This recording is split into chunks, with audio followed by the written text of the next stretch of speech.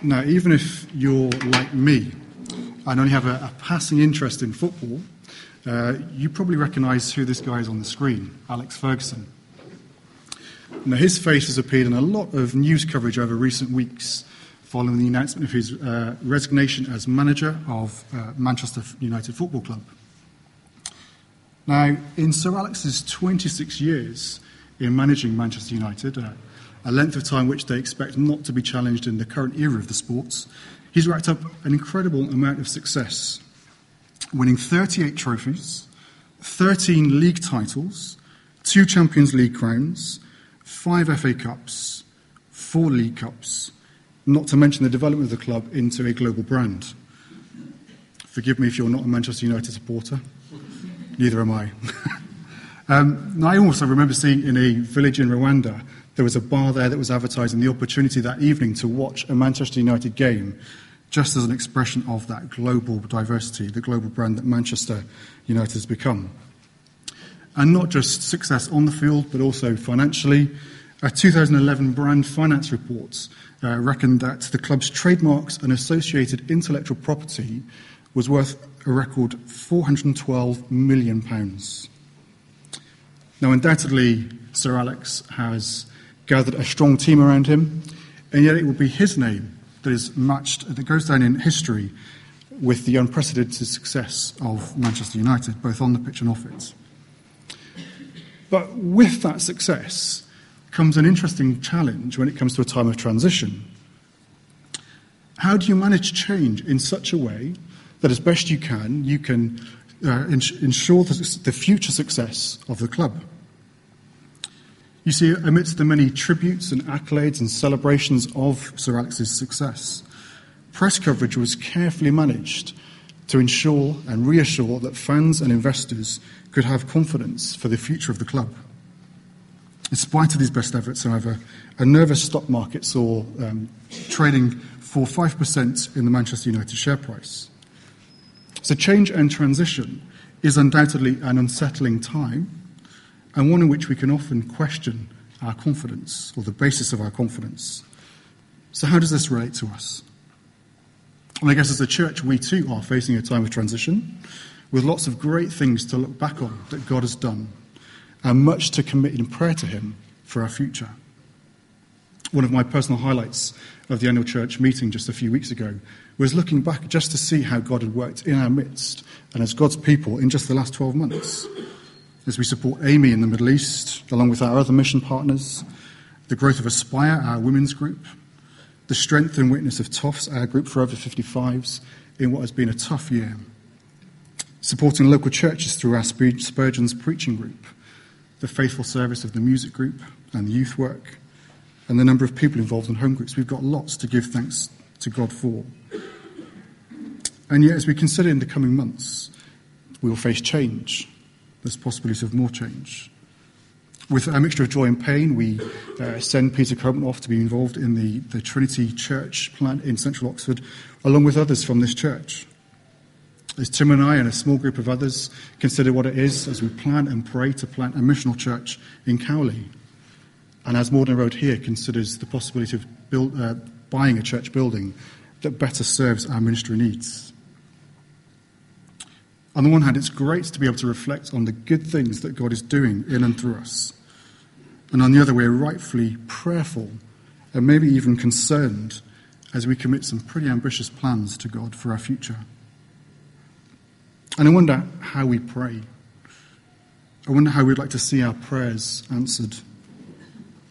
I wonder what success or fruitfulness will look like for us as a church.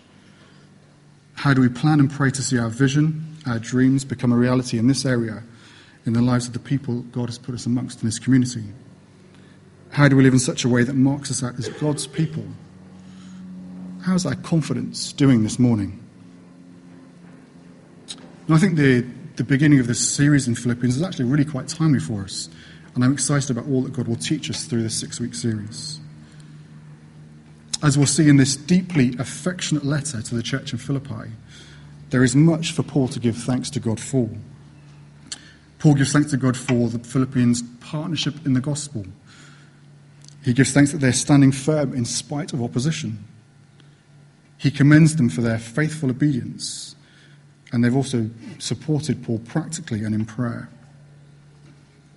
So in many ways, there's lots of reasons for Paul to give thanks to God, to feel a sense of pride as he looks and sees the success of some of his ministry.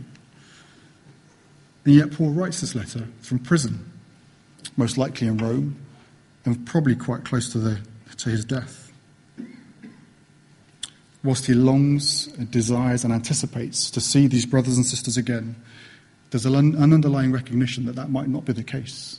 He might not get to see them again. In fact, this letter might be his last communication with them. Away from the media spotlight, I wonder what Alex Ferguson is saying in private to his successor, David Moyes. I wonder what words of advice he'll be sharing as he briefs him on the strengths and weaknesses of the team in order to help David Moyes hit the ground running and try and emulate some of that success and maintain some of that persona of Alex Ferguson. But as we read in Philippians, we're privileged to read some of Paul's final words to the church there, as he longs to see their continued fruitfulness and success. We get to hear Paul's priorities and concerns for them as they look to the future. Now, this morning we're going to be looking at just the first 11 verses, which I believe call us to at least 3 responses: to celebrate our God-given identity, to be confident about God's continuing work, and to pray for fruitful growth. To celebrate our God-given identity, to be confident about God's continuing work, and to pray for fruitful growth. I'm going to suggest we actually just read those verses again, partly because if you're anything like me, I actually find it hard to concentrate at the beginning of Paul's letters. I think the greetings and the words that they contain feel so familiar that it's usually halfway through the first chapter I realise I've tuned out and need to tune back in again. Maybe you're not like me. Maybe that's a secret confession, now not secret. If you are like me, I'm going to suggest there's maybe just 3 things to be looking out for as we read through the verses again. Firstly, note Paul's feelings for the church. We've said this is a deeply affectionate letter, and look out for the way that Paul demonstrates that in his love and concern for the church. Also look out for the number of times in the space of just a few short verses that Paul references Jesus. And thirdly, and I know this sounds obvious, remember that this is a letter written to a church, not to individuals. It's important when we come to apply the text to remember that. And that possibly even means that this isn't written just to one local expression of the church, but rather all of God's holy people in that city. And related to that, note the frequency with which Paul uses words like all and every. So those 3 things to look out for: Paul's feelings about the church, the number of times Paul refers to Jesus, and remembering this is not written to an individual. So let's just read that passage again. Paul and Timothy, servants of Christ Jesus, to all God's holy people in Christ Jesus at Philippi, together with the overseers and deacons. Grace and peace to you from God our Father and the Lord Jesus Christ. I thank my God every time I remember you. In all my prayers for all of you, I always pray with joy because of your partnership in the gospel from the first day until now, being confident of this, that he who began a good work in you will carry it on to completion until the day of Christ Jesus. It is right for me to feel this way about you, since I have you in my heart, and whether I'm in chains or defending and confirming the gospel, all of you sharing God's grace with me. God can testify how I long for all of you with the affection of Christ Jesus. And this is my prayer, that your love may abound more and more in knowledge and depth of insights, so that you may be able to discern what is best and may be pure and blameless for the day of Christ, filled with the fruit of righteousness that comes through Jesus Christ, to the glory and praise of God. So let's consider firstly how this passage calls us to celebrate our God-given identity. Now, I'm sure most of you are familiar with a document that looks like this, a passport, and in some ways it is just a little purple book, mostly filled with empty pages, and with a slightly embarrassing photo in the back.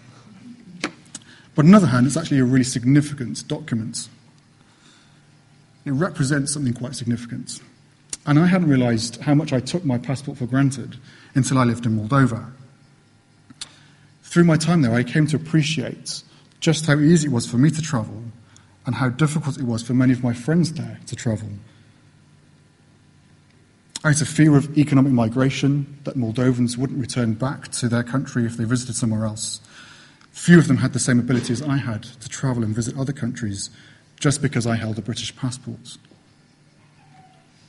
Now, citizenship is just one image that the Bible uses to help us think about what it is to be God's people and to live under his kingship.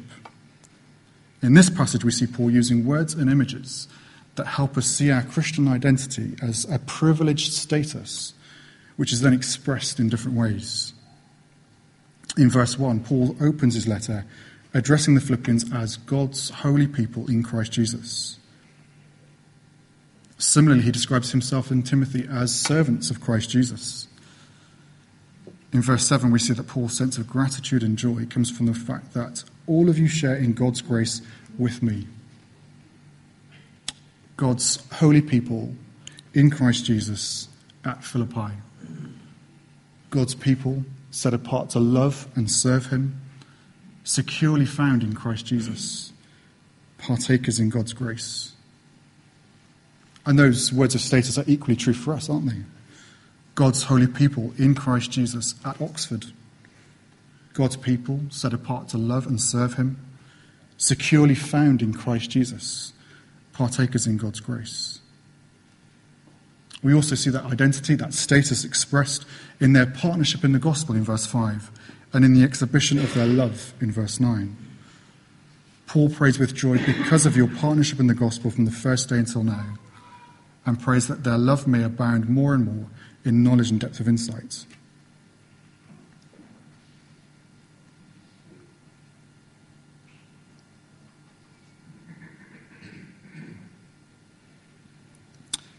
God's people have a God-given identity.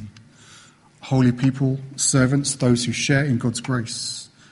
And that identity finds itself expressed in practical ways as partners in the gospel, living out the good news of Jesus Christ together, loving God, loving neighbours, inviting others to hear the good news and to respond to God's love.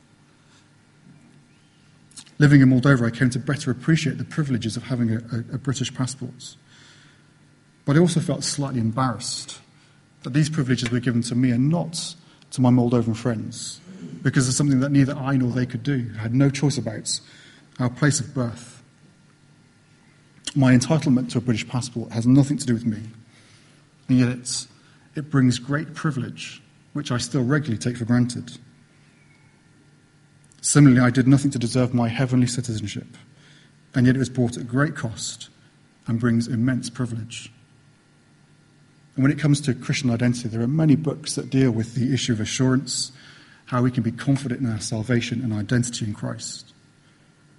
But I wonder whether a bigger issue for us is ambivalence, the challenge that we all too easily take our Christian identity for granted.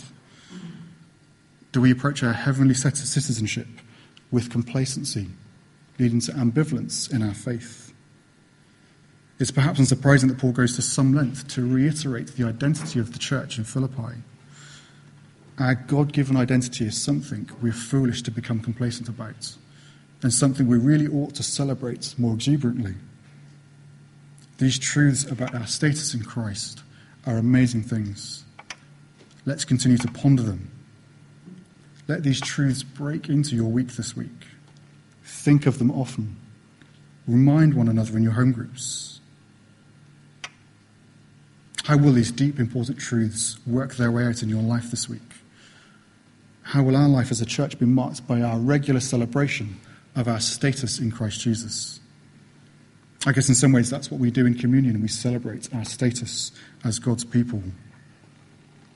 So God's people can and should regularly celebrate their God-given identity. Secondly, God's people can be confident about God's continuing work.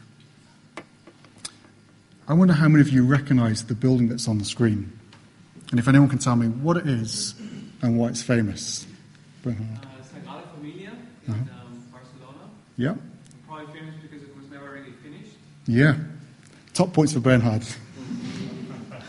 Yes, the Sagrada Familia, it's a large basilica in Barcelona in Spain, and it's famous mostly for being incomplete. Or if you want to put a more positive spin on it, it's a work in progress. Designed by Gaudi, work actually began on this church in 1882. Gaudi was then, he died in 1926, and at that point the project was still less than a quarter complete. Work's been interrupted by civil war and has continued intermittently because of lack of funds. Currently, the anticipated completion date is 2026, although even in 2011 they were suggesting that might be 2 years later than anticipated. And after such a long period, I'm sure there are many who have questioned whether the work would ever be complete. For both those living in Barcelona and particularly for those who are working on the Basilica, the slow progress must be quite disheartening. It must be used to question whether it's wise to keep throwing money at a project that's taking so long to complete. But I guess that's what the Christian life can feel like sometimes for ourselves as well.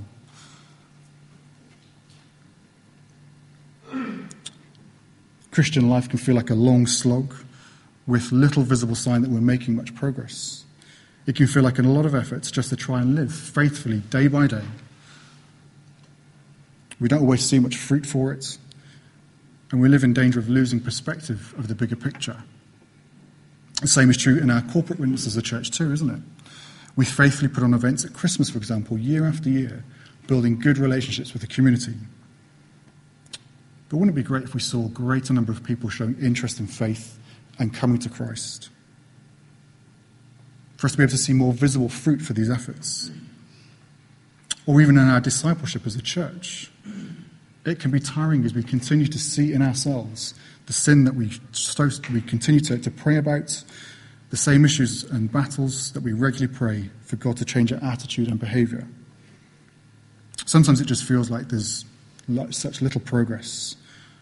Will God's work in us ever be done? Well, Paul writes with confidence that the work God has begun in the Philippian church, he will continue to completion until the day of Christ Jesus. Paul has observed the beginnings of the church in Philippi. He's seen individuals come to Christ and the birth of the church in that city. He writes to affirm them in the good that he sees, demonstrated in their partnership in the gospel and in their love. God has been at work to build and strengthen the church there. And we know that Paul is grateful to God for his work. It's his work both in purpose and in action. And because of that, Paul can write and pray with confidence that God will continue that work to completion until the day of Christ Jesus. And this is where I feel it's important to note that this is written to a church, to a group of believers. We need to be wary of reading this, as we're sometimes inclined to do, that God will continue to do his work in me, even though that is also true. One of the problems with reading verse 6 in this way, however, is that we run into a problem of chronology. How does God's work continue in me to completion until the day of Christ Jesus? That final day when Christ returns to usher in his kingdom, if I die before that day. At the point of my death, whether that's tomorrow or in 50 years' time, God will have completed his work in me, whether or not Jesus has returned. Rather, I think we need to remember that God will continue to do his work in his church to completion until the day of Christ Jesus. God is faithful to his people, both individually and corporately. God will continue his work in the Philippian church, his gathered people in Philippi, even today, bringing his witness through the church to completion until the day of Christ Jesus. Whilst the Sagrada Familia in Barcelona is not yet finished, it's still beautiful and functional. The expectation is that work will continue until it's completed. And whilst the Church of Christ is not yet finished, it is still beautiful and functional. Even in our imperfections, we demonstrate something of the wisdom of God at work to the world around us and to the rulers and authorities in the spiritual realms. And we can be supremely confident that this is God's work and he will see it to completion until the day of Christ Jesus. God's people can be confident about God's continuing work. And finally, God's people pray for fruitful growth. We've seen Paul remind the church of their God-given identity and of his confidence that God will continue the work that he's doing and bring it to completion. Paul has written regarding what God has done in the past and the present confidence that we can take from that. In verse 9, Paul turns his attention to the church's future as he prays for fruitful growth, that their love may abound more and more in knowledge and depth of insights.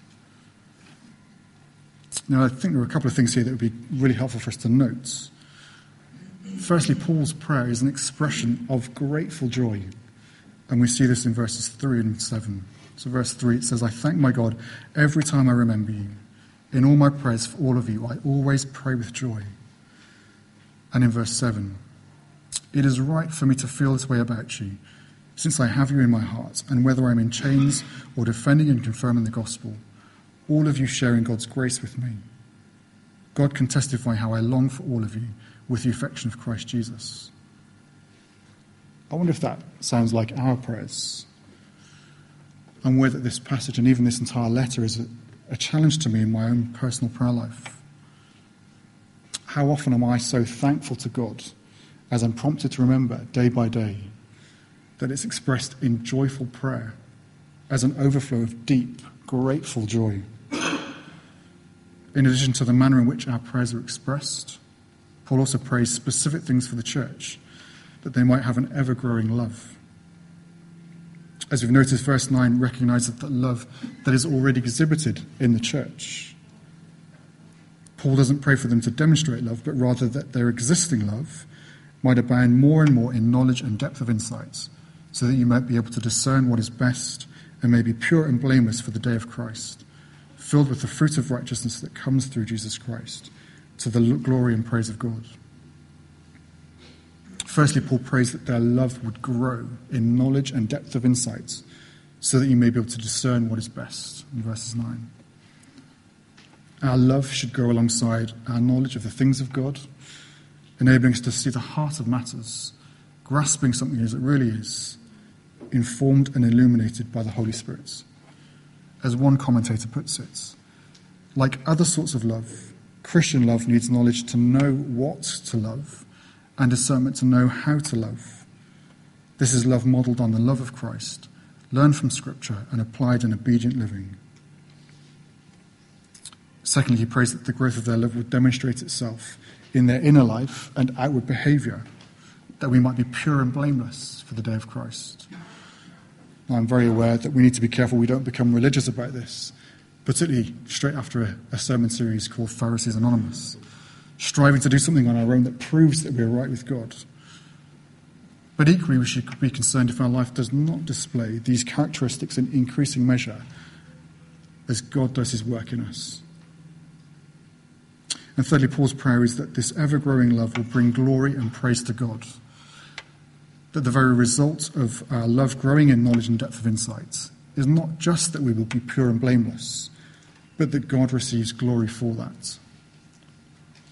As we're filled with the fruit of righteousness, God receives glory, and that is manifested in our lives. It is an immense privilege to be able to come to God in prayer, to bring every detail of our lives to the Creator of the world. I wonder how this passage might inform our prayers in the coming week. Perhaps this is something to ponder together in home groups. With all that lies ahead of us as a church, how might this passage inform and shape our prayers? God's people pray for fruitful growth. I wonder how we're doing at that. How is your personal prayer life doing at the moment? How are we doing as a church? We have many opportunities to gather together to pray. In First Tuesday meetings, prayer breakfast on Thursday morning, in our home groups, in our friendships together in church. Do we long for these opportunities to meet together that we might express our grateful joy to God?